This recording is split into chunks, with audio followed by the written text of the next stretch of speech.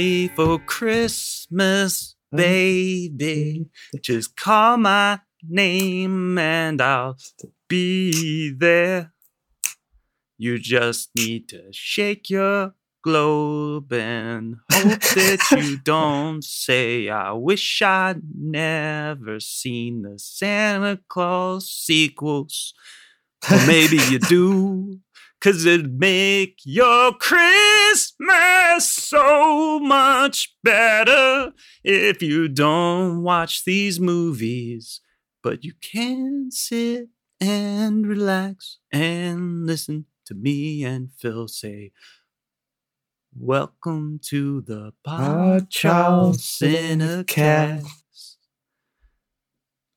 Hey, baby. Welcome to the Pod Charles Cinecast. Merry Christmas. It's Christmas. Merry Christmas. Merry Christmas. We're knee deep in this shit now. This is, of course, your host, Jonathan Foster. I got that out of the way really early because last week I didn't even say that shit. I completely forgot. That's how we open episodes, that you introduce yourself. We were distracted. We did kind of just come off a very emotional episode. Yeah, definitely. Yeah. And I'm sure everybody who listened to that first minute of this episode is completely confused and probably already turned off, because why are these two guys who run a cinema podcast singing? What the hell? What? What's this all about? What? I didn't sign up for this. How's it going, Phil? We're knee deep in Christmas. And you're sick. You know, I wish that was planned. Yeah, this is the sound of Christmas. Yeah. I'm sick. I'm bunged up. I have a cough. Yeah. It's getting better. I've passed the peak, but I feel like shit. And I'm working a lot. Yeah. I'm working on a SOS type job, you know? Wink, wink. Wink, wink. Wink, wink. And so I'm... I'm basically, delivering. you're basically saying don't be picking up, like, you know, jackets of strange men who fall off stages or whatever. Don't do that. And don't do that. Don't be just running into contracts, you know, without reading the fine print. The fine print, yeah. The clauseness. Man, there are some plot holes coming. Some clause holes coming. Well, yeah, you know what we're here for. Who cares? Who cares? It's Christmas time. I was at a party this past weekend, Christmas party. It was pretty fun. Not bragging. Just not bragging. I was at a party. At a completely, you know me, always completely partying. sober, you know, and having a wonderful time. Like realizing why I don't drink, because simply having a wonderful time. Yeah, it's just a wonderful time, you know. Realizing the reasons I don't drink, you know, it's pretty fun. Because you run into people who remembered, like, having conversations with you, like, you know, a year ago when you were drunk and you were kind of being an asshole to them. It's like the ghost of Christmas past, bro. Yeah. See? It's pretty good, man. I had my little Scrooge moment. Yeah, see? Pretty good. 'Tis the season, man. 'Tis the season for revelation and miracle. Yeah. And, you know, just goodwill. I think, you know, mankind. You know what? I think there is a miracle out there, though, that, like, maybe, just maybe, that this Christmas, it's Christmas, we'll see me finish my album, Phil. Just maybe. Just fucking maybe. You know what? I could put in a word with the big man. Really? We're kind of tight. We're kind of tight these days. Okay. Yeah. But you could almost say we're one and the same. Are you, like, are you working on that? Like, are you one and the same, or are you working on that, like, sort of home alone, you know, principle? Like, I know you're not the real guy, but you know, you work with them, you know. You remember that conversation in Home Alone? Yeah. Yeah. It depends on who I'm talking to. Man, it's the power. You hold a lot of power when you put on the hat. Yeah. That's all I can say. That's all you can say. Well, but, you know, I'll put in a good word. And I think if you promise you'll be good, I'll try. I think Santa will bring you a finished album. It's going to be mixed and mastered and everything. Wow. That's pretty good, because, like, I definitely need to, I don't even know what I'm going to do yet. Shit. Which I probably won't end up doing, because fuck it, you know. It sounds better my last one did. That's good enough. No one's gonna. That should be in the liner note. Yeah, no one's gonna buy it. Who cares? That's the part of the problem with not releasing it. I think is literally this is a breakthrough here. It's having 2 weeks, sitting around for 2 weeks thinking about like the revelations that came out of our therapy arc episode. Therapy work. Yeah. Just saying. I'm afraid to release the album because I don't know what to do with it because I feel like, oh man, like the last album I released, I just kind of like released it and I made some CDs and stuff and I sold some, but it, kind of was like, kind of felt like once it was out and stuff and like I was trying to do more with it that nobody really wanted to do anything with it. So it's sort of like, great, this one's like better, but I feel like it's going to be the exact same. Like, I don't know. I know it doesn't need to like be like something like it could just be for me, but it'd be fun if like people really enjoy it, but I'm afraid that it won't find ears. So that's a bit of the problem. This is the reason why I didn't release the album yet. But it was funny because that party I was at, I was mentioning, I was also explaining this podcast to someone. Oh no! And I realized how fucking stupid this podcast is. How do you explain this podcast to people? I don't know. I was basically just like, yeah, the cinema is such a niche cinema that like,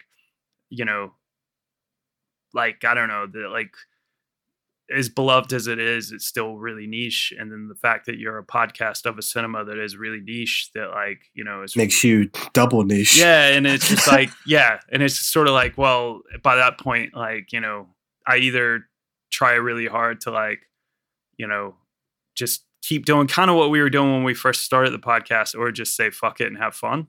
Like, like, which is what we're doing now. So I was trying to explain like why we would release an episode like, Mr. Baseball or Young Sheldonverse with like all these fake ads and sort of stuff. And like, they were just, you're like, oh, you should listen to this episode. Yeah.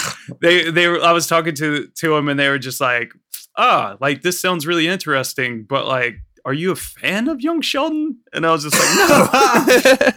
like, no, no, but that's the point. No, that wasn't me on the recording. You know that. Yeah. Like a character. There's a character. Yeah. No, I don't watch TV. Anyway, well, it's Christmas. Parties are going on. Sicknesses are being passed around because it's merry.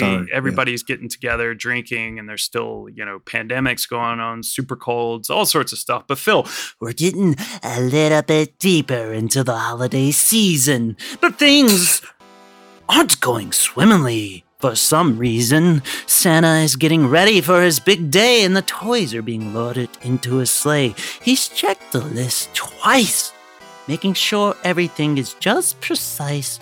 But looking into a mirror, he notices he's not what he used to be. A slightly skinnier old Saint Nick is left scratching his head until the vision he does see. Not something of the future a seer had foretold, but a memory of the past, something his subconscious desperately tried to withhold. It was a cold, wintry night, and Scott Calvin was cruising the town, only 3 nights removed from his 7th season wearing Santa's crown. He had reason to celebrate, as another successful year had come to an end. But little did he know how this elation would descend. Santa had 25 whiskeys and cokes, because there's like 25 days in December for Christmas, you know how it goes.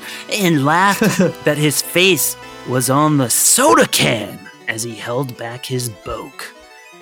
After he was kicked out of every bar in the North Pole, Bernard the elf threw him into his sleigh. Barabbas threw him into his sleigh and set it to cruise control.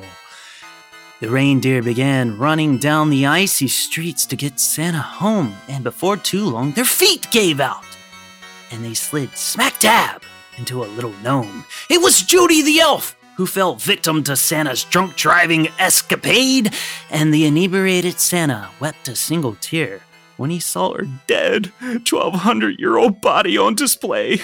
In a mad panic, he concocted a plan. What the Scott buried the little elf where he did stand. When the job was done, He let out a sigh of relief. Santa Claus 4?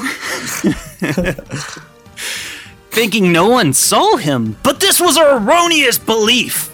From out of the shadows, a little elven outcast shuffled into view and haunted Santa with these 3 words: "I saw you." The little mysterious elf held his hand to the jolly fat man's rosy cheek. And with this was the final word he did speak: thinner. A curse had been laid on Santa that night that he must find a wife before his next flight, or else he finds himself emaciated and without magic, and Christmas would be canceled. Oh, how tragic. So, with time of the essence, Santa returned to the United States quick, because when Christmas is in jeopardy, the only way to save it is to go cruising for chicks. And that's where we find ourselves this week, Phil. What film, if you would please reveal? I don't remember. After all that, after the creepypasta. The Santa Claus 2. The Mrs. Claus. Gonna run that joke right into the ground, aren't we? The Claus. Yeah, just right into the ground. They had nothing. They had nothing after the first film. Somewhere in the Arctic. Hold it! I'm getting something on the sonar! Dwells a legend. I'm getting strong readings from the cap rock, sir! Waiting for the day. What is it? You better watch out, you better not cry. He'll come to town.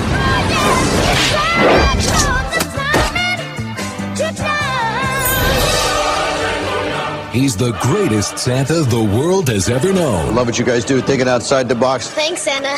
You're the man. That's why they gave me the big belly. He's made his list and checked it twice, but he forgot to read the single most important detail in the history of Christmas. The fine print. I've got to get married? Yes, it's Mrs. Claus. Walt Disney Pictures presents Tim Allen. I don't think there's a woman out there that doesn't want a piece of this.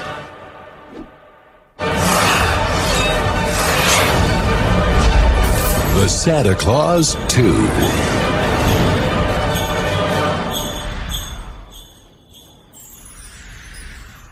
Scott Calvin, played by Tim Allen, has been in the role of Santa for the past 8 years, and his loyal elves consider him the best one ever. But the world of the merry old soul turns upside down when he's dealt a double whammy of news. Not only has his son Charlie, again played by Eric Lloyd, but much less cuter. Yeah, he's aged. He looks weirdly. like Jason Biggs. It's really weird. Yeah, what the fuck? He's landed on this year's naughty list, but Scott discovers that he must also marry by Christmas Eve. It's just one month away, or he'll stop being Santa Claus forever. It's the 2002 sequel to The Santa Claus, written by Santa Claus, 5 writers, and directed by Michael Lembeck. Hot takes out the gate, Phil. The Santa Claus 2. And I forgot to mention this. Last week we kind of set it up, and it still kind of sounds like this if you're not reading, like, you know, the episode title or the synopsis of the episode. Yeah, we kind of set it up that we were only going to be talking about the Santa Claus 2. But I stupidly, when I was making out our plans for December, I accidentally doubled up a week or whatever, like in our little schedule, and I didn't realize it until the other day, and we were like, well, fuck it, the Santa Claus 2 and 3 kind of suck anyway, so let's just twofer. Let's do a twofer. So you're getting two for one. 2 for Tuesday. It's a bonus for last couple of weeks where we didn't give you a film on the main timeline. So you're getting 2 now. 2 films you didn't ask for. Here it comes. Here we go. All right, so hot takes out the game, Phil. Santa Claus 2. Santa Claus 2. This was my idea. Mm-hmm. It was. I wanted to talk about the Santa Claus so much. And then we were like, and you were like, yeah, no problem. We could do that. Wrote it down. They're like, what else should we do for December? And I'm like, let's just do the rest of the Santa Claus movie. And I was like, fuck it, they're doing the show. Yeah. It'd be fun to talk about. Like, nobody cared. It might be interesting to go back to these movies. And first one, it's fucking great. I would love talking about it. Yeah. And I sit down to watch the second one, and immediately I'm like, oh no, I regret this. Yeah, all the magic sucked out. I was just like, oh no. But with the second one, I will give it props. There's some good stuff in the second one. There's stuff I like in the second one. There's stuff I actually enjoy in it, as opposed to the third one. That's bereft of anything. But this, like the second one has this thing, and I think I mentioned it in last week's review. It just, like, what I like about the Santa Claus is how grounded it is. Yeah. And its treatment of all aspects of Santa Claus and the mythology. This one goes full on into like kid fantasy, like family film. And that's what I don't like about it. Yeah. I just find it really like artificial and weird. It just doesn't look or feel good. I just don't really like the North Pole stuff. It just doesn't get me, like kids running around fighting giant soldiers and playing football. I don't care because I'm not a kid. But I will say I did like this one as a kid. So it does work for a kid. Yeah. I did when it came out, I liked it. I remember liking it. And I've seen it a few times. And I still sat down and watched it with like no real issue. They were still fun to watch. The latter half of the film, I actually get quite a kick out of because you return a bit more to the original formula, which got out of the fucking Santa costume and makeup because he's desantifying. And the desantification process has started. God damn, what a line delivery. Yeah, that kid is real bad. Yeah. In both of these movies. Yeah. Get rid of him. I don't know why he came in to replace David Krumholtz. I know he probably got too old for it, but he's in this one. Yeah. He's just like barely in it. Dude, it was Numbers. He was in Numbers by the time the third one was getting made, and he's like, I'm too busy with Numbers. Yeah, he playing Mr. Numbers. Yeah. He's Chris Numbers in Numbers. No, dude, when I was watching this though, I was like thinking about Spencer Breslin, and I was just like, oh man, yeah, he had a hot minute, and then like Cat in the Hat. Then his sister appears in she's in the, and I was just like, oh, she's so much better. Abigail Breslin, she appears in the third from one. Zombieland. And I was just like, oh man, better. she's like way better. Holy shit. And then she's barely featured, which is a shame. But it was still early days for her career. But it did make me go, oh God, like I really want to watch and talk about Disney's The Kid with Phil on the podcast. Me too. Dude, me too. That's an interesting film to talk about. Next year, maybe. Maybe. Yeah, for Christmas next year. Yeah, because no one wants to talk about Die Hard 4. Yeah, we'll move on. We'll do the other Bruce Willis thing. It's Christmas. It's Christmas tradition. But I like Tim Allen running around looking for a wife, man. It's like he's still on it. There's still good lines. He got good rapport with like Charlie and Judge Reinhold and an ex-wife. I forget her name, sorry. Laura. And they play like an important part, but then just every time you turn a corner, there's a farting reindeer. Yeah, dude. You know what I mean? Like, and it doesn't need that. It was so bad. And it's a shame because they're genuinely, and you can disagree with me on this. There's genuine moments of magic in the second one. Like the whole like teacher party, I love that whole sequence.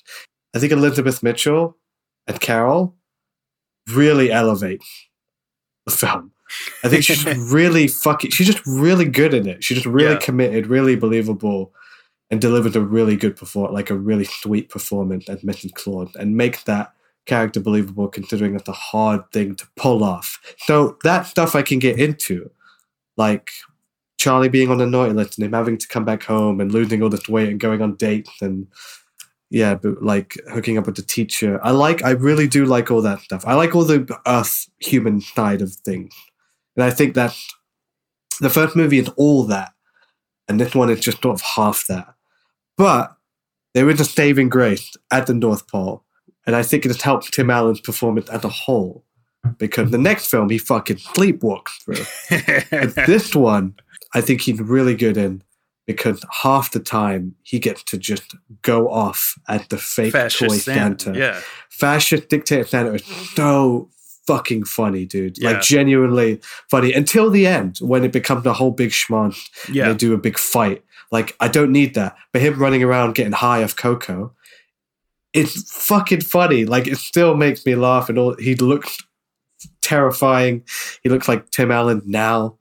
And all the squeaky noises and just, I really like that. So there's good stuff in here. But this is a significant drop off from the first one. And it's gonna fall off even more. So this is still all right. This is like right in the middle. But hot take. Had you seen these before? Because I've seen all these, obviously. Funny enough, like, because last week when I left it off, I was kind of like sure that I hadn't seen like both of these, like 2 and 3. But like, funny enough, I had, I guess, like at some point. I just didn't remember. I didn't see Santa Claus 2 in cinemas, I'm pretty sure. And I kind of vividly remember watching the third one on TV with my mom at one point. But like, yeah, dude, these films, well, I mean, it's hard because like, one, I'm fine because I watched them both kind of like days apart, and I'm finding them both like to be so similarly bad that they're like blurring together. And fair enough. They just like, they blur together in a lot of ways because like, it just feels like the same, like, yeah, this is like, it's hard to believe that the first film like is in the same universe, you know, because it's just like it's just miles completely different and better. North Pole feels like it has so much magic. This one, like, and the third one, like, feels like there's no magic at all in the North Pole. Yeah, it's just weird. It just feels different and like a really bad set, a Disney Channel movie, like just like feels like there's no production value. There's elements to the North Pole that I liked. I kind of liked Santa going around and talking to the elves, like, and doing work and stuff. Yeah. And that was kind of interesting. But yeah, playing football with them was just like fucking annoying.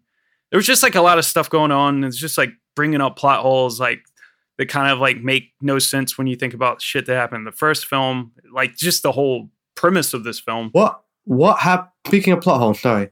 So what happened to the old Mrs. Claus? Fucking who knows? Does she just disappear and go back into her life? Or like what happens to the Santa? Does he die? Like he died, man. Does he just die? And then what happened to his Mrs. Claus? Like who knows? That's what I'm saying. Like yeah. So it's a thing they're sort of dealing with on the show.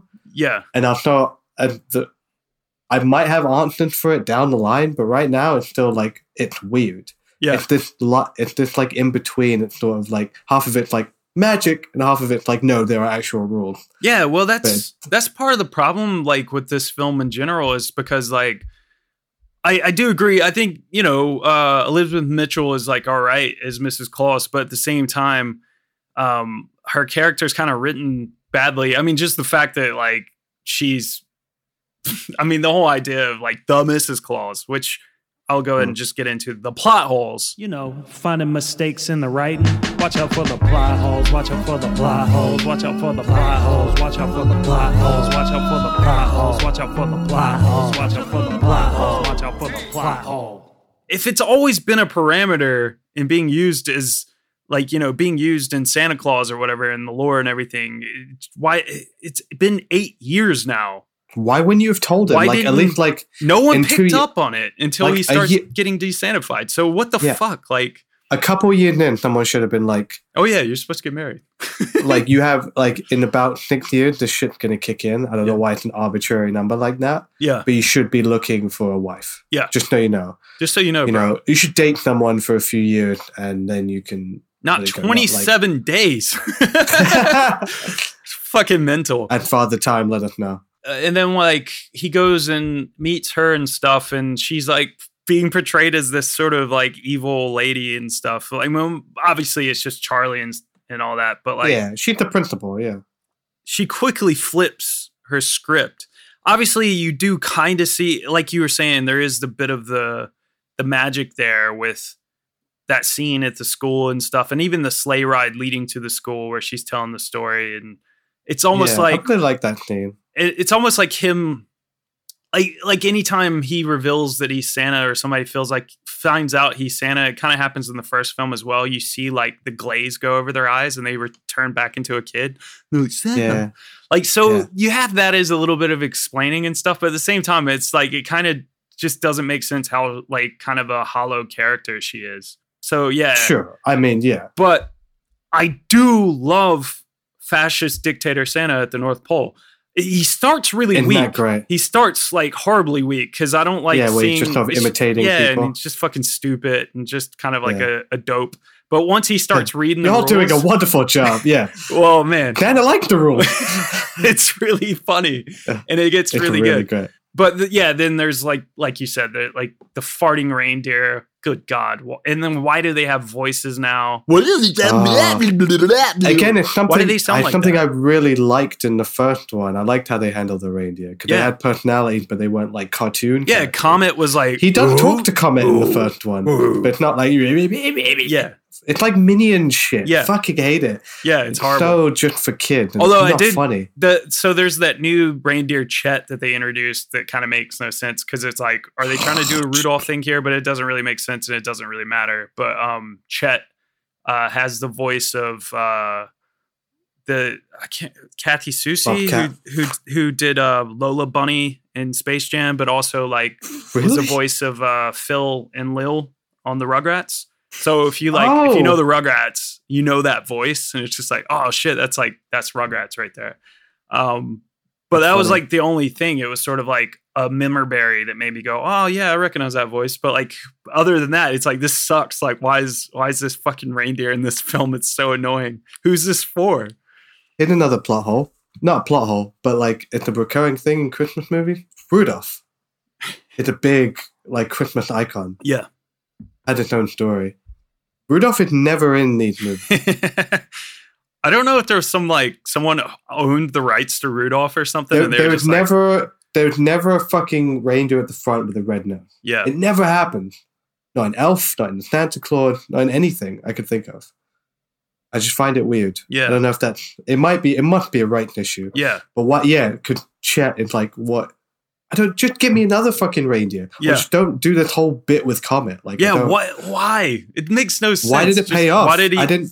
Like, there was no payoff. Just him being fat and like, who cares? It didn't matter. It's like, and it doesn't have like, I don't know, maybe just like the casting was better in the first one. Like Yeah. all the kids in the first one are fucking great. Like across the board, all the elves, like they talk and act like grown-ups. Everyone here is just like a fucking kid. Yeah. Apart from David Krumholtz. Yeah. Yeah. Like, and it's just weak. Across the board, it's fucking weak. And it's something they've actually done really well on the show. The elves are really Just fucking better. good. There's one in particular, Noel, who I find hilarious. Nice. I think he's really, really good. And that's nice that it took him so long. It's like that was, again, I feel like you're forgetting along the way the appeal of the first one. Yeah. That's what I mean. Like in the second one, there's at least lots of moments where Tim Allen gets to be fucking Tim Allen. Yeah. Where he's like a cynic and a bit of a dick and making fun of Judge Reinhold. Yeah. You know, he's like, have you helped anyone ever? Like, you know, I got my sweater vest and a minivan. Seen about 8 minutes. Yeah. And like him with Molly Shannon, that's a great scene. Yeah. Like I was going to bring that there's up. moments, dude. Yeah. I was going to save this, but fuck it, who cares? The best part of the film, without a doubt. So good, dude. And it's like so better good. than it has any right to be. It's almost like, because the Pink Panther is an objectively bad film, but I would like to buy a hamburger. Yeah, it's one of the funniest scenes. Burger. Like, that's the funniest fucking Burger. scene. It's one of the funniest things to ever put to film. Yeah, it's so funny. And this, Big girl. like, Big girl. I don't remember this scene at all, but it is really fucking funny, and it's up there with like one of these like just way funnier than it needs to be, like that like just outshines the movie tremendously, and no one talks about is so like. All right, we've got most of the crew back here. The idea is that Tim Allen he's got to find a Mrs. Claus. So he goes back to Earth, or he goes back to the United States. I don't fucking know where he's at, how this shit works. He starts like slowly evaporating and back into normal Tim Allen mode. And he like meets back up with Wendy Crewson and Judge Reinhold is Laura and Neil. And they have a new daughter now as well, Lucy Miller, played by Lucy. Liliana Mummy. And of course, she's like the new cute kid because Charlie's just old and looks like Jason Biggs now. So no one. But I don't care about this new kid. I care about Charlie, and this new kid becomes way too important in these movies. In both of the films, they completely write Charlie out. It's like he doesn't even exist anymore. Yeah, what the fuck? But anyway, like one of the things that happens is, and if you've not seen this film, and if you're not going to watch it, I would just say go out of your way to look up this scene. It's really funny. So Laura hooks Scott up with a blind date, and it's Molly Shannon playing this woman named Tracy, who, when he gets there to meet her and stuff, she's kind of like goofy and ditzy and seems like she really loves Christmas. Kind of funny, it's, you know. She's got the Santa Claus jumper and nothing the charms, special. Like, it's just kind of okay, she's a wacky woman. And then she proceeds, he asks her what she does, and she proceeds to say, oh, well, like, you know, I'm a singer-songwriter. Like, you know, I just think I'd like to break it into country music. And then she just gets up because she's obsessed with Christmas and proceeds to sing Shania Twain's Man, I Feel Like a Woman, but man, I feel like some Christmas. Ow, ow, ow, ow, ow. Uh-oh. Hey. Oh, dude, this shit's so funny, man. Like, such a good performance. Really, it's great funny. Honestly, it's great on both of them. Her commitment and Tim Allen genuinely like afraid. Reactions. Like, he's just like, whoa, shit. Whoa. Whoa, okay. Like, what, like after it's done, she's just like, what, do you not like it? He was like, to be honest, I was a little bit afraid. Yeah. You kind of scared me a bit. Yeah. And she's like, you know what? I put myself out there. Yeah, I put myself out there. That took a lot. It was hard to do. And I don't need this. You know, if you can't commit to me, then this date's over. Like, just fucks off. It's great. It's funny. You know what's really weird about that scene is her jumper. You look closely. It's Santa. Yeah. And sure, there's Santa merchandise, but the Santa on her jumper, Tim Allen. It's Tim Allen, yeah. It's fucking Tim Allen. So in this world, they know what he looks like. Yeah. Which is just odd. They do. Like, or they've just nailed the aesthetic. I guess there's like a classic look to him. But I think that wouldn't have worked. You know, you don't want to date a fan. Yeah. No, but that's the whole thing. I, to be honest, you know, as nice as Elizabeth Mitchell, she's a great, fine actor. Molly Shannon and Mr. Claus, though. I find like all the shit with Mrs. You know, the Mrs. Claus to become like Carol and everything, like to just be fucking weird. And the whole thing is just odd. The whole idea is odd. It's really stupid. It is weird. And it's like we're existing in a time where it's like, oh, it must be a Mrs. Claus because clearly Santa has to be a man. What happens if a woman pushes him off? Oh, good point. And also, what if Santa's gay? And also, what if Santa's gay? Can't there be a Mr. Claus? Like, you know, so when he turns on the coat and makes him straight? Yeah. So, all right. Anyway, but like, yeah, I would love to see Molly Shannon just be Mrs. Claus. That's all I want now after this. But also, I think it's really funny, and this is the reason why I did a little bit of that weird fan fiction to open this episode up. Was because like there's not much about these fucking films, so I'm just trying to kill some time. And also, I just wanted to have a little bit of fun. But the thing that I found funny was like, because you already mentioned Bernard, you know, David Krumholtz, he's in this film, he's back, but he's not in the next one. But there is something to be said for Bernard and how important he is to fans of the Santa Claus films, that he may not be in the third film, but he certainly exists in a litany of fan fiction. I found over 197 entries of fan fiction for the Santa Claus universe, where Bernard is heavily featured. And another big feature in the Santa Claus fan fiction community, which is pretty fucking weird, but it's Lucy and Jack Frost from the third film becoming a couple. Of course, because she melted heart. Yeah. It's fucking gross. That's fucking weird. I tried to find a good fan fiction, and there was nothing good. It was all fucking trash or way too long. So you got what you got from me, which is probably superior. Definitely better. Just like the Star Wars one. I did not know that. No franchise is safe. It's safe Yeah. from fan fiction. God, fan fiction's just ridiculous. I bet every film that ever existed has some creep out there writing some weird bit of fan fiction for it. Because I didn't think there'd be anything for the Santa Claus. I mean, why would there be? But I guess People like those people movies, getting horny man. for Bernard, and yeah. But yeah, like another Barnaby. thing that I added into the fan fiction though that I made up was because I was watching this film and I'm just like, dude, like Scott like is evaporating in front of this woman and she like sort of makes mention of it, but then the next time She's like, she you've sees him, really locked away. yeah, but the next time she sees him, he's like Tim Allen, like Yeah. That That's you know. why she falls for him, because she's like, oh, yeah. good looking, like middle-aged man. I'm down with this. But like, did she not just go like, She's what like, are you happened? ill? Are you like, do you have cancer? What's wrong with you? Like, Yeah. you're like, and also your like hair's I'm darker on a now. cleanse. Like, what the fuck? Are and you it reminded Benjamin me- Button? it Are you rem- getting younger? It reminded me of Thinner, like, and that's why I added that whole thing about the like little mysterious elf going, that fucking Stephen King novel that was made into a really fucking I mean it's kind of bad, but I kind of love it film. Like one of those bad adaptations is kind of great. But yeah, Thinner's great. It's really funny. And it reminded me of that because it was just like he's just evaporating and he's just like just turning into this like thin man. And she just doesn't even like question it at all. It's really fucking weird, man. Well, what is weirder, and they only make reference to, I don't even think in the third film, they make reference to it on the show. As soon as they get married, spoilers, he turns into a big fat guy again with long white hair and white beard. And she just has to be cool with that. Yeah. That thing is going to like be on top of her. Yeah. You know what I'm saying? Julia was like And laughing. And I'm sure it's going to be magical, but like, that's not what she signed up for. Yeah.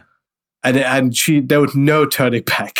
I was laughing about that because like Julia was like, watching this with me, watching these two films, and she was just like, yeah, like She loved it. typical Hollywood, just like, this poor, like pretty young woman has to like become like Give up linked everything? and give up everything with this stupid like old man. And I was like, yeah, it's not as bad as it normally is though. At least like she kind of seems like she's roughly in the She's same into age it. bracket and stuff. Yeah. But then she was like, yeah, but clearly there's like, there's a much bigger like gap there. And I went and looked it up. I didn't say anything to her, so she's probably gonna laugh listening back to this. But I didn't say anything because she was so fucking right. Like, Tim Allen's like a good like almost 20 years older than Really? Elizabeth Mitchell. Shit. I think it was like 18 or 19 years or something like that between the two. But it was like, by that point, she was at least like, in her 30s. It's not like some like 25-year-old woman with some like 58-year-old guy or something like that a lot of movies tend to do. Yeah. I mean, Scott had to give up everything. She has to make the same fucking... She had to make the same sacrifice. Same sacrifice for this guy's fucking mistake. Yeah. Well, it's the year 2000. It was in July of 2000 that it was announced that after 6 years that Disney... They're like, now's the time. Now's the time. Disney announces they're going to make a sequel to the Santa Claus with Tim Allen returning to star. And the original press release, it was in Variety, it stated the film would be ready for a November 2001 release, which was not true. It took another fucking year. With screenwriter Don Reimer, who was fresh off of Big Mama's House, writing the script, which was described as the North Pole is operating at maximum efficiency until Santa is confronted, like many busy parents, with the challenge of balancing work and personal life. In November of that year, actor turned TV director Michael Lambic, yes, the same person who directed Dwayne "The Rock" Johnson in Tooth Fairy, was hired to make his directorial debut here with Santa Claus 2. You know, that's funny, because I was thinking during this movie, I was like, I wonder, and I was like, this will come up in the research if there wasn't any. I was like, I wonder if there's any talk of spinning off these legendary figures. Because why introduce all these fucking people? Weirdly enough, the director did make a Tooth Fairy movie. Imagine like having 3 films like on your filmography where there's like a Tooth Fairy in the film. It's like, what's wrong with you? What went wrong in your career? What went wrong in your childhood? But like, if you're going to do any, I would have done one about the Tooth Fairy, but just called it Roy. I think that would have been great. Yeah. Just as an in-joke for anybody who watched it. But I guess The Rock is bad. That's a bad movie, though, The Tooth Fairy. Yeah. Is that the hockey one? I think so. Like That's not good. Ari and I were going to do that on Patreon, but we never did, thankfully. Not good. Because we did do the game plan, and that was We could have done it at pretty the bad. Patreon bonus, but we're not going to do that. Yeah, we're not going to. We're not going to do that. Unless you pay us, we're not going to. There's a good bagel boss over at patreon.com/BCC podcast. Plug. Yeah, so when the Santa Claus 2 was first announced, it had the working title, The Escape Clause, and we'll come back to that. And reportedly, Don Reimer's script focused on the best Santa ever, trying to balance his work life at the North Pole and his home life, but that somehow became the B plot in the final film. By April of 2001, with Don Reimer's script not working out, Variety reported that Disney tapped our favorite Mormon duo, Cinco Paul and Ken Dario. They were fresh off of writing Bubble Boy to our favorite Mormon come duo. up with a fresh start. So they would be writing the film to see, basically Santa leaving the North Pole on a quest that would see Tim Allen play dual roles. I was struggling to kind of figure out like what was going on here. It's kind of read in this Variety article that like Cinco Paul and Ken Dario were coming in to just kind of like completely start over. So I don't know what was going on. But by this point, it was taking a whole year. They were like behind a whole year. Like they wanted this film out in November 2001, but it didn't come out until November 2002. But also at this point, I guess Cinco Paul and Ken Dario weren't, doing too well. Maybe their Bubble Boy humor was a little too crass for Disney. So the House of Mouse tapped none other than the co-writers of There's Something About Mary, Ed Decter and John J. Strauss. What could go wrong?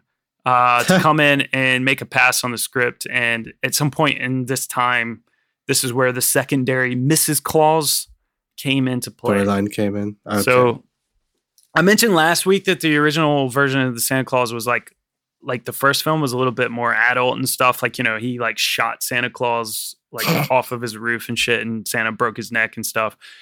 Well, another thing that was changed from that earlier version of the original Santa Claus was that Scott actually was supposed to be married. And in the first draft of the film, he had a wife called Lynn who goes with him to the North Pole and becomes Mrs. Claus. Scott's ex-wife, Laura, and her husband, Neil, were actually supposed to be his in-laws in this version. And things were just like shuffled around in rewrites, and they made him a divorced dad. Laura became his ex, and Neil, her nerdy new husband, which I think was all for the best, especially in that first film. But this did leave things open for the sequel. So when they decided to finally go Santa, you need to go find your Mrs. Claus. So, here we go. It's the plot. But yeah, like I said, it just does lead to a lot of plot holes. Yeah, I don't mind the general plot because they find it's a natural progression. First one, he becomes Santa. Second one, he finds a wife. Third one, he had a kid.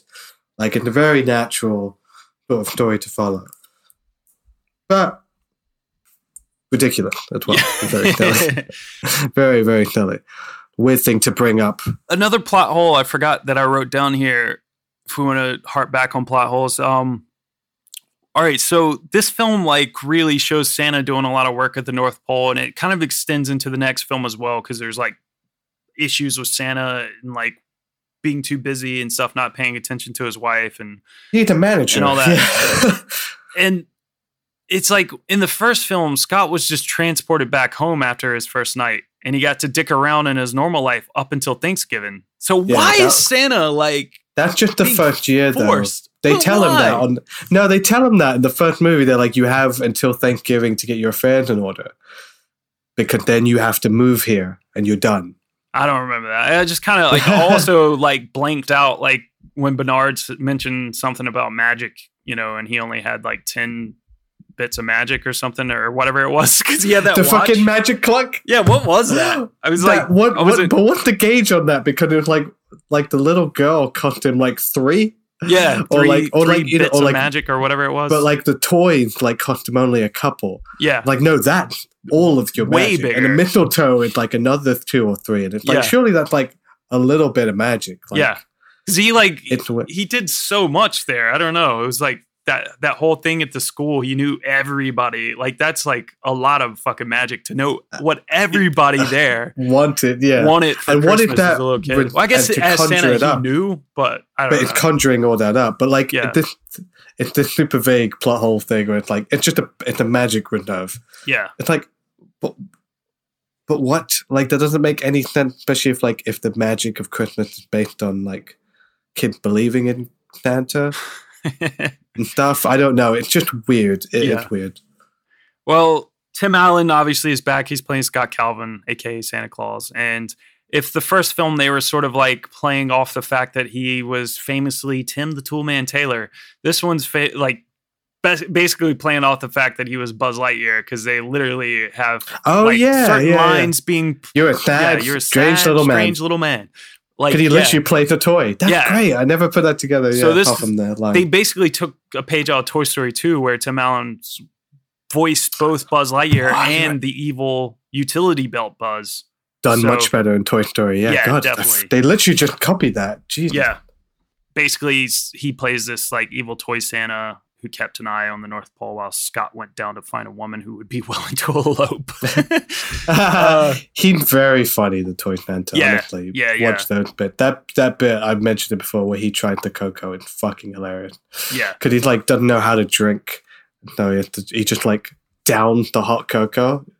And then it's just a second and he just screams. Yeah. And he's like, woo! Santa's a little buzzed. That's really got me. Yeah, so we kind of mentioned everybody else is kind of back along for the ride. We had the new little girl, Lucy. She becomes a bigger part in the third film. Yeah. Spencer Breslin's there. He's playing Curtis, who's replacing Quentin, basically, because, like, the one thing they can't explain is, like, how their elves just manage to age, even though they're supposed to not be aging. That's supposed to be immortal, yeah. Which... They childlike forever. They just decide to recast most of the elves from the first film with different elves that look kind of similar or do similar things. Except for from the second to third film, Spencer Breslin is noticeably older by 4 years. He definitely went through puberty and everything. He's just voice fucking broke. Yeah, he's completely older. If there wasn't any like charm there, it's gone. Yeah, it's completely gone. It's completely gone by the third film. Yeah. But yeah, but all the other kids, they just keep like replacing and stuff. And it's just kind of funny. And it's just like, yeah, all right, well, what happens to these elves? I did actually I'm not going to read it because it was just funny, but it's too long. But there was one of those fan fiction things I found that was actually like based around how the elves aged and stuff. And like elves retiring and all that sort of shit and kind of explaining what happens to elves and all that. But like, I was like, well, at least someone's trying. Because, like, trying to figure it out. The movie died. Yeah. Well, one thing they did add to this film, which I feel like I wish I don't know. While, like, elements to the Mrs. Claus thing are fine, in some respects, I just kind of feel like maybe Scott just, like, happens to meet her and he just makes her Santa, just a meet cute thing, not like having to creepily go find a woman to force into this weird fucking marriage. Maybe he just fucking meets her. It's a bit of both. And also I was thinking that like this film's plot could have been around the Council of Legendary Figures, because they just bring this up in this film out of nowhere. And it's as if Scott's just a part of it the whole fucking time. And then they like, continue being a big part of the next film as well, even bigger part, which is just like crazy. Like it would have been more entertaining, I think, if instead of like the fucking Mrs. Claus, it was like, oh yeah, Santa, by the way, you're a legendary figure who's a part of a council and you need to go to your first meeting because they meet every, 7 years. You could just say that they meet every 7 years or whatever.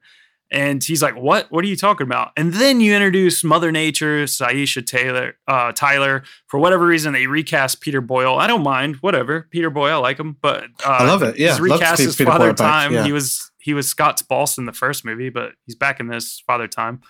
Jay Thomas plays the Easter Bunny, which is fucking stuff of nightmares. It is the stuff of nightmares. What is going on there?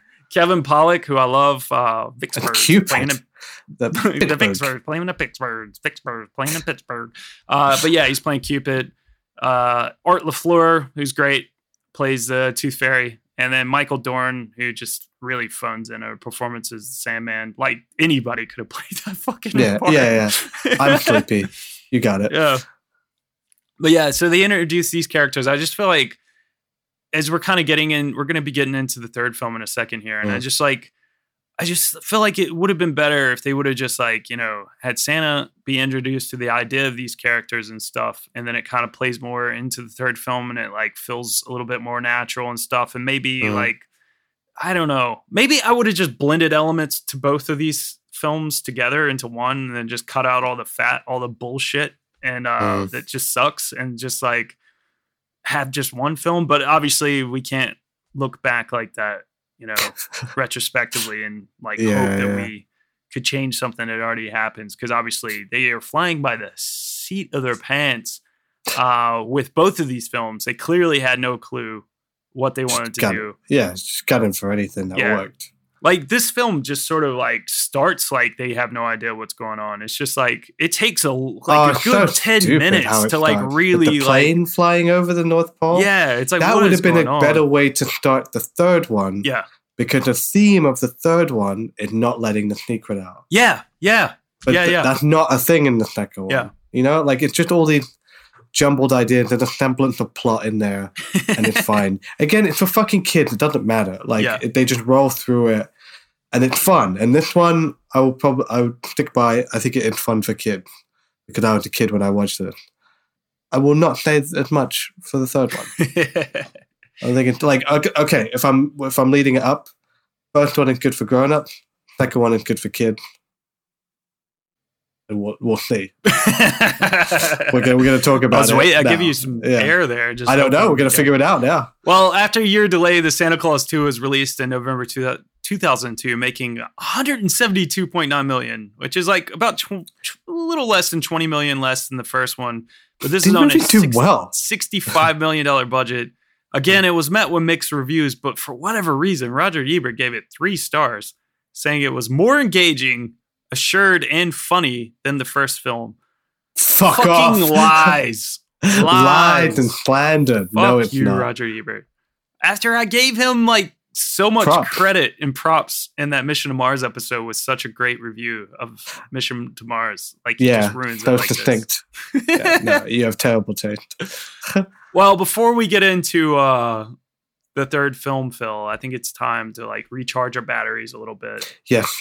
A theme between these two films, because for whatever reason, we can't just have like an interesting story about a man who's become Santa without there being fucking villains and people. Every hero needs a villain. And, you know, people. Even Santa Claus. People trying to ruin Christmas. That like it you know, it felt like there was some people in both films who were just trying to wear the jacket. So, yes, let's call it quick snack time. There's something about that look you gave to me. I know it could only mean one thing. It's snack time. In the morning. It's snack time.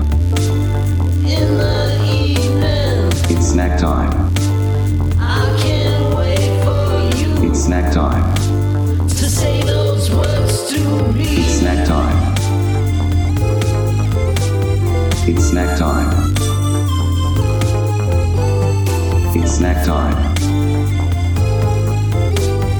I can't wait for you to say. It's snack time. And now we're back from that little jingle, Phil. If anybody listened to our Mission to Mars... Lovely, brother.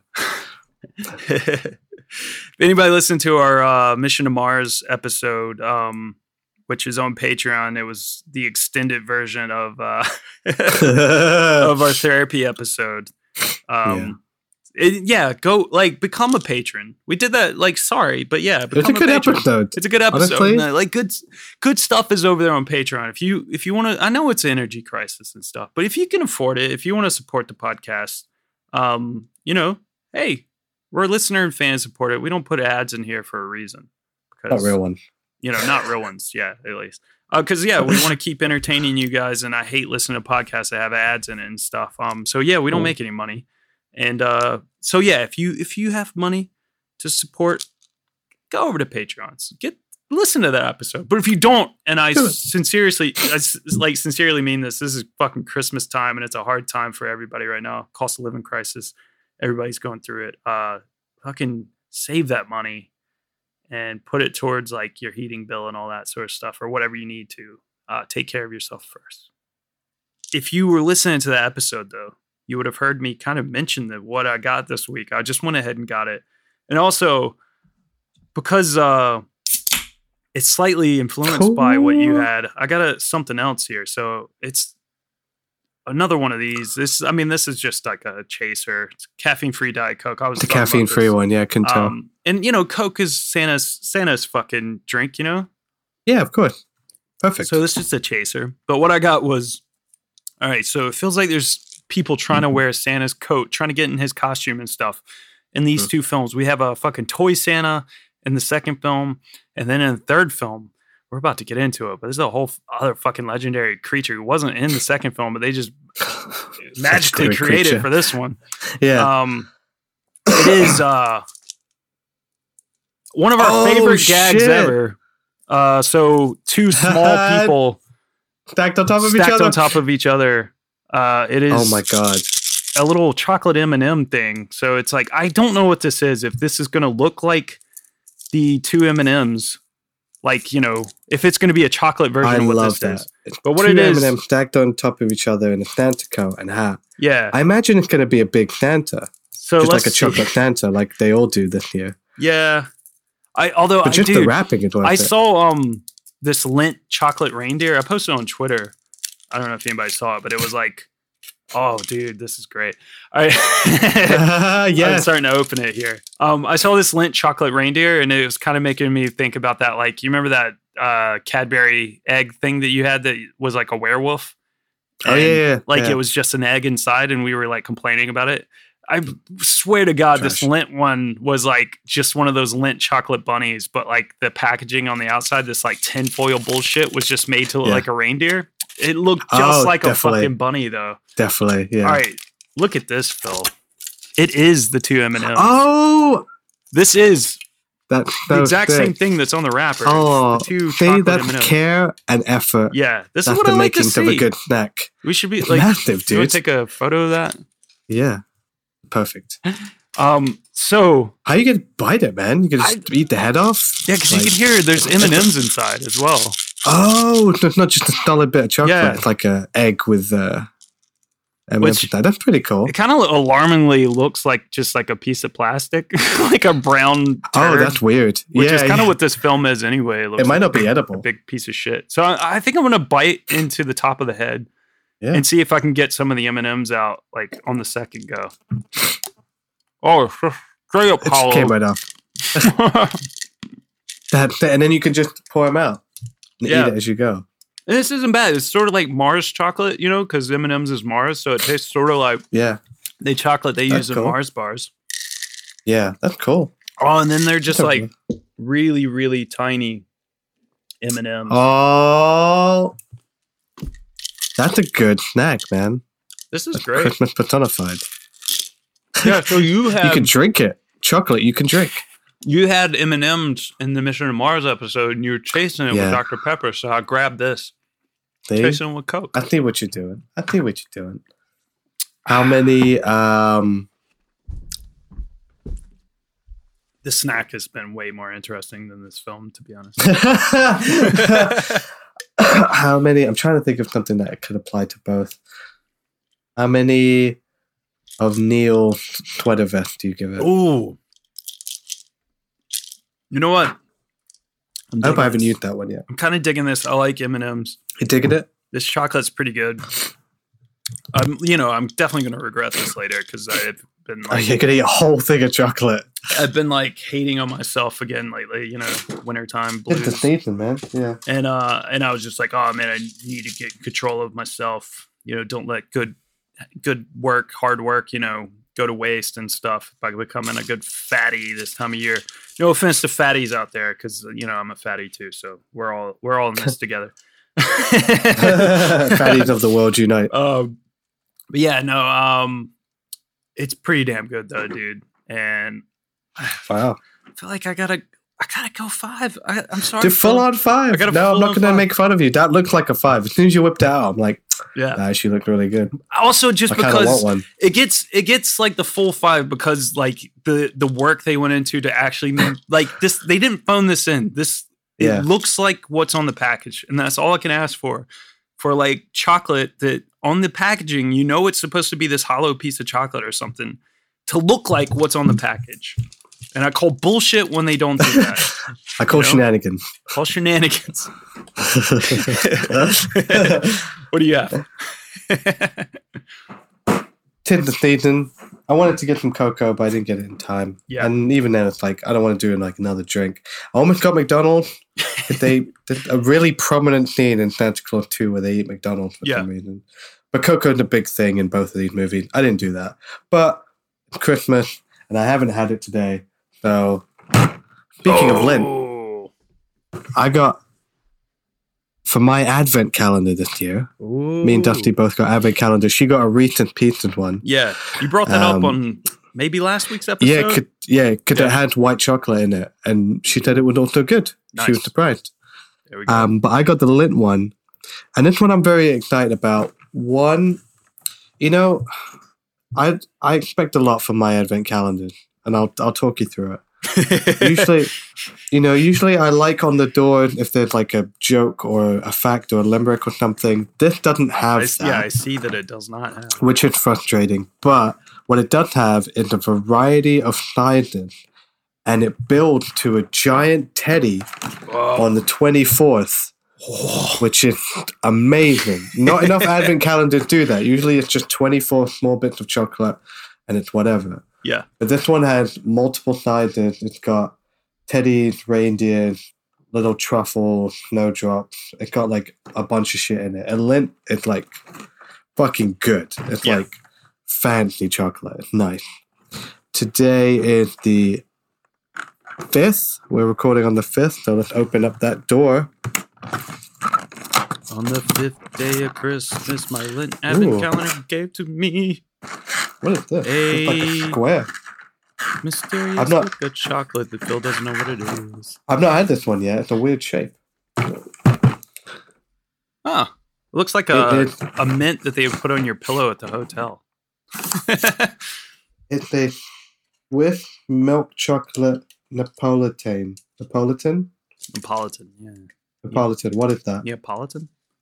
Neapolitan? Like a cocktail? From Nepal? I don't know. Okay, well, let's try it. It's Swiss. Got a squirrel on it. That's cute.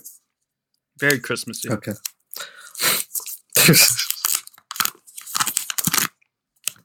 Oh, look at that. It's not Christmassy, but it does say Lint on it. Okay. Ooh. Okay. They're phoning it in. That was, you can find that in any like Lint chocolate. It's just a square broken off of a larger piece of like one of those big like cooking chocolates or something. Definitely. Yeah, it's good. This one tastes different than the other one. It's nice they give you a different flavor every day. It should be different every time, Have a little bit of imagination. Give me something to believe in at Christmas or to be excited for, Yeah. I mean, that's good, man. Lint always deliver fine milk chocolate. Well, again, Phil, you were able to read what was on there and you can spoil yourself every single day. And it again proves that Forrest Gump's mom was fucking full of shit because life is not like a box of chocolates. You never know what you're going to get. Yeah, you do. Definitely they say know what you're going to get. It says. You can even see there's a big window to tell you what's in the fucking 24th there. There's no surprise there. Merry Christmas, Johnny. It's fucking ruined. Smoke up, Johnny. It's a big ass bear. You're going to eat that bear. You're going to like it. All right, Phil. Yeah, you know where the reindeer is well, because the door is a reindeer shaped. Yeah. I don't even care. I made an error last week when I was giving you your asking you your rating when I said it's like, that card, it's like if you put it on the computer, it's like 300 DPI because you have to really zoom in. So I want to know how many points, Oh yeah. That was actually 150 DPI, a little, it's half that. It's still, you have to zoom in. It's a big file. You have to zoom in really far, to see, the 5 points that you gave that. I think it was really, really I'm tiny. glad you corrected it.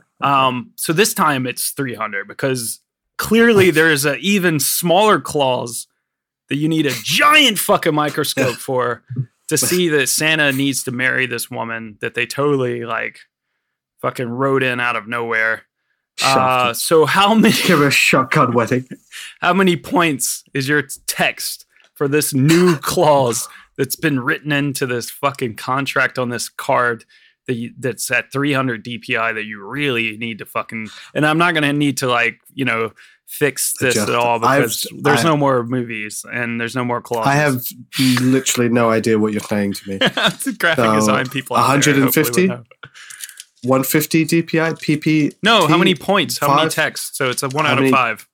Oh, it's 1 out of 5. Very tiny text, I mean, it's a little bit of chocolate. You can't go wrong. It tastes beautiful. I'm gonna go with a 5 as well. Fuck you, and you're trying to make me feel bad for nerding out about graphic design that I know nothing about, but I get paid to do. I'm just saying I can't appreciate it because I have no idea what these numbers mean. Yeah. But I gave you a 5. Cool. Christmas. It's Christmas. I'm being generous. All right. Santa always delivers. Believe it or not, they made a third film. And why did they make this? What was it called? Santa Claus 3. The Escape Clause. There it is.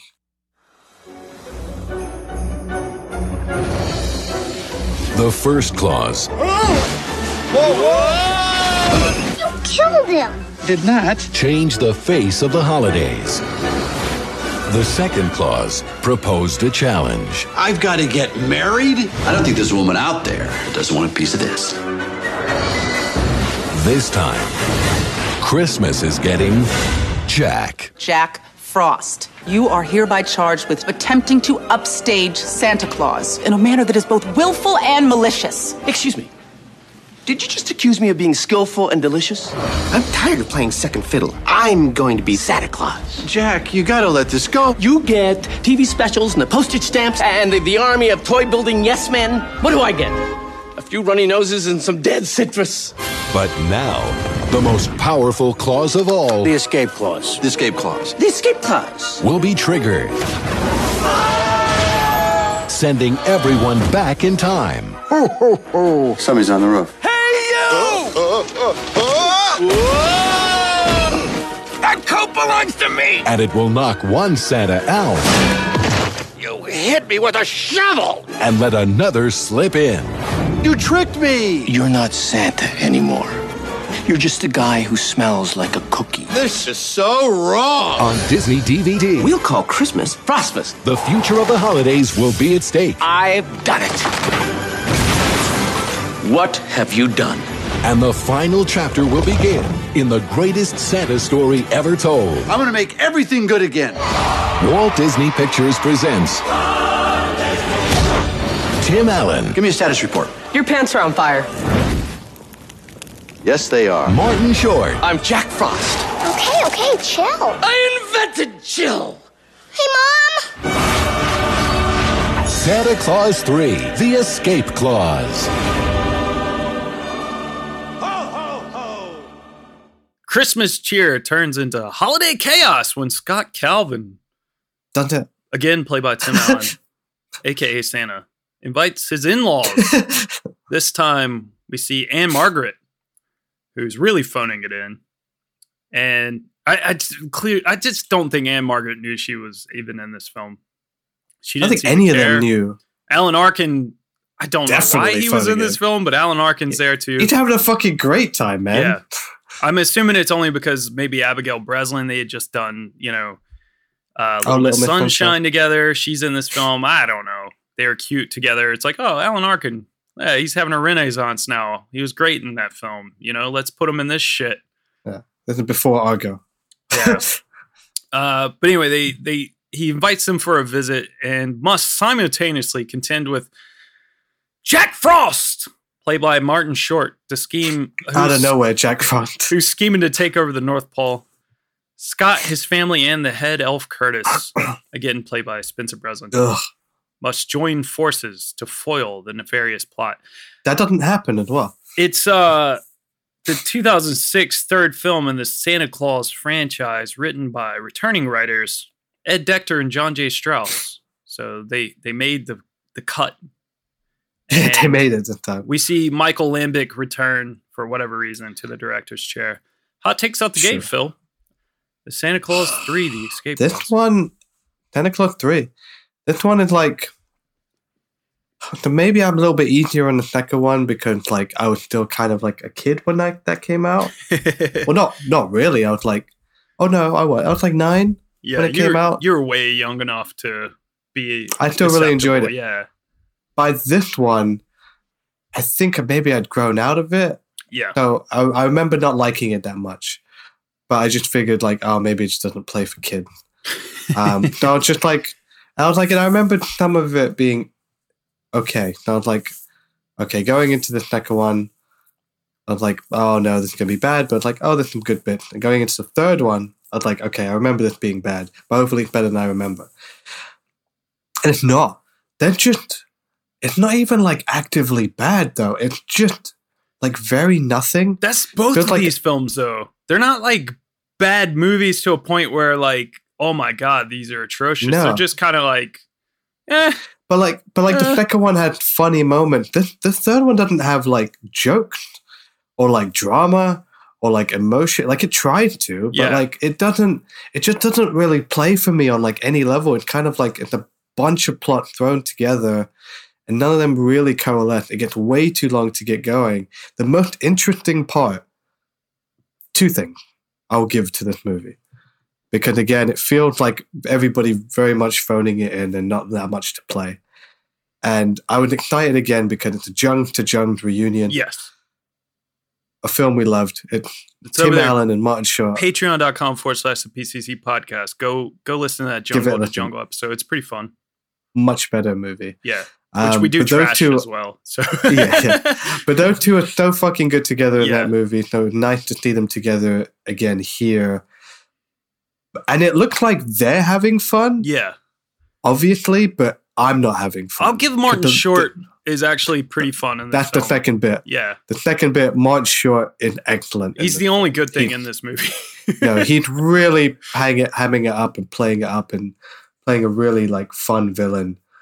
And he can do all sides of it really well. His and his North big song Pole, number North Pole, like, you know, New York, was North Pole. brilliant. The whole thing is I think great. that's what they sold it to Yeah. him on. I bet they were like, "You're going to do this," and he's like, "I'm in." Yeah. Like, 'cause how many times have you seen that in the movie? If you're, again, like I said with the Molly Shannon scene, like it's the one good thing in that film. I feel like the one great scene to take away from Santa Claus 2. And I feel like this is it. And for this film, Definitely. if you're like Definitely. If you're a fan of like Only Murders in the Building, where Martin Short's character is like this weird theater director nut, I feel like he would do that. Was Jack Frost in some performance back in the day or something. Like, you know, that's the vibe it gives off. If you watch Only Murders in the Building, like you'll know what I mean. But otherwise, sorry for the weird. It's almost as confusing as the DPI discussion. No, I need to watch that show. I really want to watch it.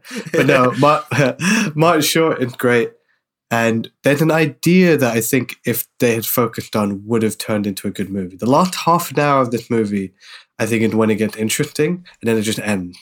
I would have turned that into the whole movie. Could they try to do like It's a Wonderful Life thing? Where, Yeah. And I love the idea of them going back to the first movie and doing like a Back to the Future 2 That should have been in the beginning of the That's fucking what I movie. mean. Exactly. And then the whole movie is what Jack Frost did and how he turned the North Pole into a theme park, which is ironic because it already fucking feels like a theme park. That's what I mean with the whole like magic and gun. And it's kind of funny. I really like that. That's where like the ideas are coming out. But then they sort of like, it's very quick. Tim Allen meets everybody. It's like, oh, everything's shit. I gotta go fucking take care of this. Yeah. And he does it. And it's just that quick. I was like, that is the movie. That's the best part of the movie. I think that's where it's most like fruitful, like where it could be the most fruitful in terms of laughter and drama and conflict and stuff. And like the in-law stuff could be funny, but just nobody seems to really give a shit. And like, I don't know. It's very fine. It's very nothing. But honestly, the funniest bit are the bloopers at the end. Yeah, dude. I was going to say that. Those are the best I was bits. surprised. Like, I was surprised. It actually caught me and I was laughing. And I was like, where the fuck was that? Yeah, Tim Allen and Martin Short. These people improvise together. Yeah. Yeah. Like, yeah, dude, it's disappointing, man. I totally agree. Like, I think I liked the third one more than the second one, surprisingly, but only because of Martin Short.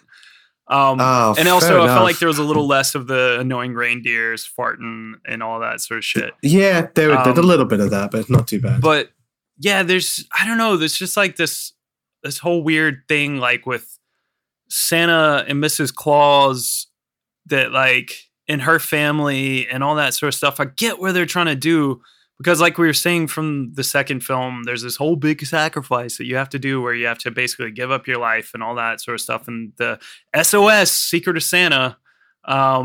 So they're trying to not, give away the fact that he's Santa and her family can't see her, but for whatever reason, his family, knows the secret of Santa, and they're gladly. So they turn the North Pole into Canada, which again, I feel like should have been funny. Yeah. It just wasn't. It was just people saying a lot. Yeah. But that's just like all there is to a joke about Canadians. It's like, eh? Yeah. It's like, all but right. It takes an hour and a half. Like, watching it, I'm just like, just tell them.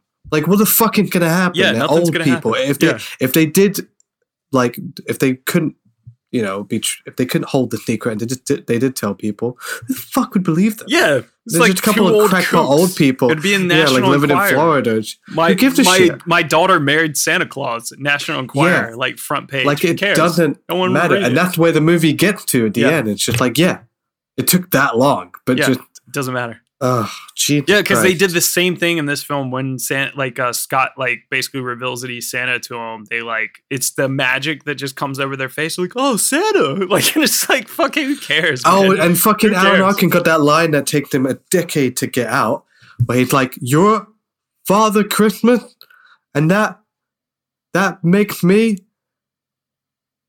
I'm your in-law, so that makes me Father Christmas and father-in-law. So I'm father-in-law Christmas. Yeah. It takes him a fucking week to get that sentence out. It's like so jumbled, it's so badly weird. written. It's so weird, but then it's like a bit where he puts his head on like Mother Nature's shoulder, and I thought that was really funny. Yeah. And like the mother, like with the Easter Bunny, like there's just moments there where like I feel like the that's what I mean. I like the last half an hour because that's the only Earth human stuff you get. Yeah, and that's where the movies shine. So this one is like almost completely. But you could find it in the family stuff. Yeah. It's just they don't do that. It's just I don't know. It's just it's so fine. It's such a nothing movie. It's like it's just not fun or funny. It's just kind of going along. It's just you're watching just a movie, and it's a shame. The real shame. Yeah. Well, this time we toe the line, like you said. It's another Christmas classic. It's a Wonderful Life, where writers Dechter and Strauss pull back the escape clause idea that I guess at some point was floated when they were about to write the second movie. And they show Santa what his life could have been like if he hadn't become Santa. Enter the idea of Jack Frost, a legendary figure completely missing from the last film, being entered to this world of the Santa Claus and trying to get rid of Scott so he can take over as Santa and turn the North Pole into a theme park. Again, we have a lot of plot holes. Watch out for the plot hole. Because watch out for the plot hole. The introduction of the escape clause in this film creates a big error in the first film. And I was saying last week, I was going to have to hopefully bring this back up because basically Scott asked Bernard in the first film, what happens if I don't want to be Santa? And Bernard basically implies that You'll ruin the magic. You'll ruin the magic. You have to be Santa. It's like, this is a clause, this is a contract. You can't not be Santa. Bernard could have easily and quickly and simply told him all he had to do was go to this fucking chamber, open up the door. You have a magical snow globe. You have a fucking snow globe. All you got to do is hold it and say, I wish I was never Santa Claus. And then everything would have gone back to order. So easy. Yeah. Easy. Big fucking plot hole. Like, it's glaring, like right there. Like, why would they fucking write something? It's so glaring. That was stupid. It's so stupid. But I get the feeling they kept coming up with these ideas, and I'm surprised it took them so long, like you said, like to get to the whole escape clause thing where they do the whole like It's a Wonderful Life idea. Like, it should have been so much earlier in the film. But I feel like the reason why they kept doing these things, and they did it in the second film as well, to get Scott back into like Scott Calvin mode and not Santa Claus, was so that like basically Tim Allen would have an excuse not to wear that shitty Santa makeup and stuff for the entire film, because he clearly had such a bad time that first time. I feel like it was a clause in his contract where he's just like, I have to be like, you know, at least normal for half of this fucking movie because I can't wear that fucking outfit the whole time. Because even in the second film, for the majority of the time where he is Santa Claus, he's wearing a much different outfit because he's playing Toy Santa, and he's got this like fucking latex like mask on and I'm sure it was way more comfortable because it's just sitting on him. Like, you know, rather than it being like this like proper fucking makeup, they like just made him look like a fucking, I don't know, like sex doll or something like in the second film, which is great. You know, the Toy Santa is funny, but he looks fucking weird. So a bit odd. But I did find something really funny. There's like this moment early in the film where he's like talking to Mrs. Claus, and she's like, "Oh, I want my parents to come," and he like, you know, he does that thing where he goes out and he comes out through the chimney or whatever, and it's like his fireplace is that big fucking Santa Claus head. And he comes out of the mouth, which is fucking terrifying. But it looks like that shot in Candyman where like Virginia Madsen comes crawling through the hole in the wall, and it's like climbing out of Candyman's mouth. Candyman referencing.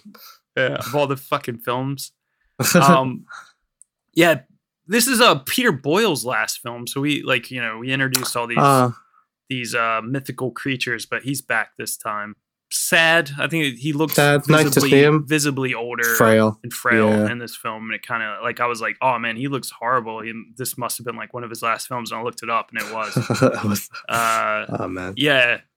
Jack Frost and Mrs. Claus, like they were both supposed to be like different looking in this film, and if you watch like I turned off the second film, and I had to go back and like watch the credits because I found this note. So basically it was like Jack Frost, obviously he looked different in their original idea. Like he was supposed to be more of this like English 1960s sort of look.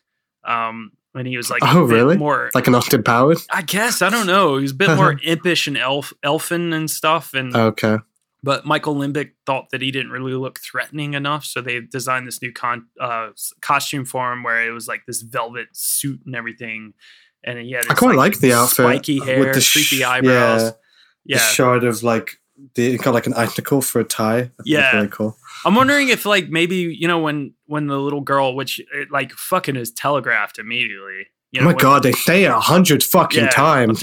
She had magical warm hugs. Magical warm hugs. It's like, of course, she's gonna fucking thaw out somebody with it. But you know what would have been nicer if they just didn't play it off in magic. It was just like the idea is there, like he like freezes her parents. Yeah, but he can't freeze her. And it's like, okay, so he's already got a soft spot for kids, clearly. And it's like if she just went up to him and like gave him a hug. Yeah. No one's because given him a hug nobody before. ever treats him like that. Would be lovely. That'd be like a real Grinch moment. Yeah, but it's just weird. And then he looked really weird when he turned normal. Yeah, he turned human. He maybe got, that's like, flat hair. Maybe that's what his original costume looked like or something. I don't know. Yeah, but dude, like, who is Jack Frost? Why is Jack Frost a legendary figure? Like, why would you have two for the same season? Even like, it doesn't like he gets a few good lines out of it, but like, I invented chill, you know, shit like that. But it like I googled Jack Frost during the movie, and it's just like Jack Frost is like a 16th century folklore character. Yeah. Who personified winter. And that was it. And then it was just like all the different versions in media. But like the most prominent one is like when Michael Keaton turned into a snowman. Yeah. That's what I think of when I think of Jack Frost. Which is purely just the name, but like... Exactly. They have the Jack... What is he? He's like an elf who's been frozen and like now makes things cold? I kind of like forget how that cartoon was, but like at the time where, you know, the Rudolph and Santa Claus and all that sort of stuff. Was there a Jack Frost? Like Santa Claus is coming to town. There was a Jack Frost one. And that's what Arnold Schwarzenegger is watching in Batman and Robin, where he says, I'm Mr. I'm Mr. Snow, you know, and he's singing along to it and stuff. That's the Jack Frost cartoon. They're riffing on. Yes, so they're riffing on that. And also Mrs. Claus. We never got that here. Like Mrs. Claus, they're clearly riffing on Santa Claus is Coming to Town, which is this origin story, which is like around that same time, one of those weird sort of like claymation sort of things of like, you know, when Rudolph and Frosty the Snowman, all those like 60s era or 70s. I'm not really sure what years those came out, but like, you know, that those cartoons and stuff that were out back in the day in America. So yeah, that's sort of like what they're riffing on, because like Mrs. Claus was a teacher in that. Like Santa like met her, Kris Kringle, whatever, met her. She was like a teacher. She was blonde. She had blue eyes. She looks so much like Elizabeth Mitchell. But then like again, another costume change. So at the end of the second film, which I was saying, I had to go back and watch because I just turned off the film. I was just like, fuck. I didn't watch the credits. Whereas this one had like fucking actual, like you said, really fun bloopers, which was actually funny. But the second film was just like her dancing and then the characters dancing, which I was just like, yeah, fuck this. But I didn't realize that she had this prosthetic makeup on, and they kind of made her look like Mrs. Claus, like a fat, like almost like a fat suit and stuff. And they dropped that. And they just dropped it because like basically it was like the second day of filming or something like that. Michael Limbick like realized she basically had no like fucking visible emotion in her performance because of all the makeup applied to her. So they just nixed it, and they were just like, yeah, you're pregnant. Like, here you go. Without. Yeah. Just give you a big belly and we're done. Yeah. I don't have much for this. I feel like we've said enough. There's not much to say with the third one. Yeah. Martin Short is good in it. Yeah. He killed, like, you know, he'd obviously having fun at Jack Frost. And then It's a Wonderful Life knockoff right at the end. Yeah, which should have been the whole film. Should have been the whole movie. And I was thinking, you know what? Click did it better. Yeah, because at least that lasted the whole film. Yeah, like they did the same idea and they did it way, way better. I need to rewatch Click. I feel like Click is great, man. Like Click my dad once was like, because I did watch it back in the day, and I remember laughing really hard because my dad said, "Yeah, that film made me cry," and I was like, "Really, Click?" Dude, it makes me cry, man. I don't. It's one of the black heart, man. I'm sorry. It's one of those weird movies though, where it's like, nah, I think it'll get you, man. Like, watch it because it's like it's hard because it's in one hand it's a movie that doesn't really make me cry, and then on the other hand it's a movie where Adam Sandler farts and David Hasselhoff's face. Yeah. Does it make you cry laughing? No, it's just that's funny as well to me, but it's just a weird thing to try and coalesce in your head. Yeah. But it works. Yeah. It's better than this. Well, the Santa Claus 3, The Escape Clause, was released in November of 2006, and it remarkably made $110 million. These movies make money. $110.8 million.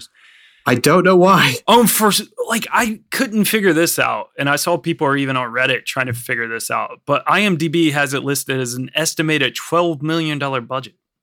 That seems extremely low. $12 million? When the last film was 65. And it looks like it's got the same fucking production values. Unless if you're saying like they just reused the entire sets. But like they had way more of the North Pole and all this sort of stuff. More sets and more like phony magic and all this sort of stuff. I really don't know. I don't know. It doesn't make sense. And they had to do that whole thing where they recreated the scene from the first film. Yeah, which was actually pretty good. Yeah. And I was like, just more of this, please, man. It just made me want to go back and watch the original. Yeah. Just wash the bad taste out of my mouth. The film got pretty badly reviewed as well. Mark Kermode described it as the cinematic equivalent of tertiary syphilis. Wow, fucking And hell. he had this really long fucking thing about how abysmal it was. It was really funny to listen to. And he was just like, yeah, you know, it's like it's a disease that comes and then, you know, you think it's gone and then it's back and then it just comes back and it's just gone and then it's back and it's just like it won't go away. And it also was like nominated for a bunch of like Golden Raspberry, Razzie, and like, you know, Stinker Bad Movie Awards. So yeah, it was pretty much like, you know, just again, like I said, then a big drop off from 1 to 2. Yeah. Then an even bigger drop off from 2 to 3. Yeah. I think there's a good film, like I said, though, like somewhere in between the There two is. films, you take out the There best is. bits. And then obviously Molly Shannon, Charm, Mrs. like- Claus was released. Yeah, The that would be- Molly Shannon, Mrs. Claus. Molly cut. Shannon and Jack Frost, the villain, are both pieces Yeah. of one, And- and it's just one movie. And you know what? You know where the toy Santa fits in? That like Jack Frost obviously can't be like, "Oh, I'm Santa," because people will be like, "What's going on here?" He just like He makes a a fake Santa, and like, you know, he's just fucking around and doing all this. That would be great. That would have been one great sequel Yeah. rather than 2 middling sequels. It's just a shit, because then obviously, look, it's like I said before, I'm like weirdly invested in these movies. I've seen them all. I'm watching the new show and I'm enjoying it so far. But it's like, there's an obvious charm there. And I like the characters. Yeah. And it's just like, there's better stuff to be made around it. But so far, I'm only judging off 2 episodes of the new TV show. It's pretty good. It's already better than the fucking 3rd movie. Yeah. It seems to have like an idea and direction and better casting and better writing. Maybe it's got some weird comments to make about like modern day life, society, but like it seems to really it reminds me of like the Star Wars new movies, in that it's really trying to put the magic like sort of back into it. Yeah. Like Where this remystify completely, it. like sucked Even- all of the fucking magic out of. Even though like the 3rd one's literally about magic snow globes. Yeah. Feel like this is dumb. No, Because it's just no floating fucking magic orbs. here. Yeah. Yeah, no, none of that. I mean, you know, for the most part, We should do a trilogy at the fucking Prince Charles. I'm sure everybody would love that. as much as you may be invested, and you know, as much as we tried, I'm really fucking glad that we combined these two, because Me too. I don't want to, I think that was a like, good idea. I just couldn't fathom a world where we were like, we have to do one more of these now. Like, it's just like it's bad enough that we have this episode. Like, people are gonna have to sit through another one. But Phil, I will say, and I wanted to, you know, save this for the end, as we're wrapping up here. I'm gonna tell you as a surprise, I have a very special Christmas treat for you next week. What? What is it? We're going back to the Nakatomi Podcast Festival! Aren't you happy? Aren't you so excited? It's going to be great. It's going to be great. Why? Phil, don't worry, though. It's in New York this time. What could possibly go wrong? This podcast is presented by the Breadcrumbs Collective, home of the Pod Charles Cinecast, Caged In Coppola Connections, A Driptown Limerick, Maine, Franchised, and many more to come. Our shows are all presented ad-free and made possible by listeners like you. Please support our shows by subscribing, leaving ratings and reviews, and becoming patrons at patreon.com. If you'd like to learn more about Breadcrumbs, head over to breadcrumbscollective.com. Breadcrumbs. It's more than a podcast network. It's family.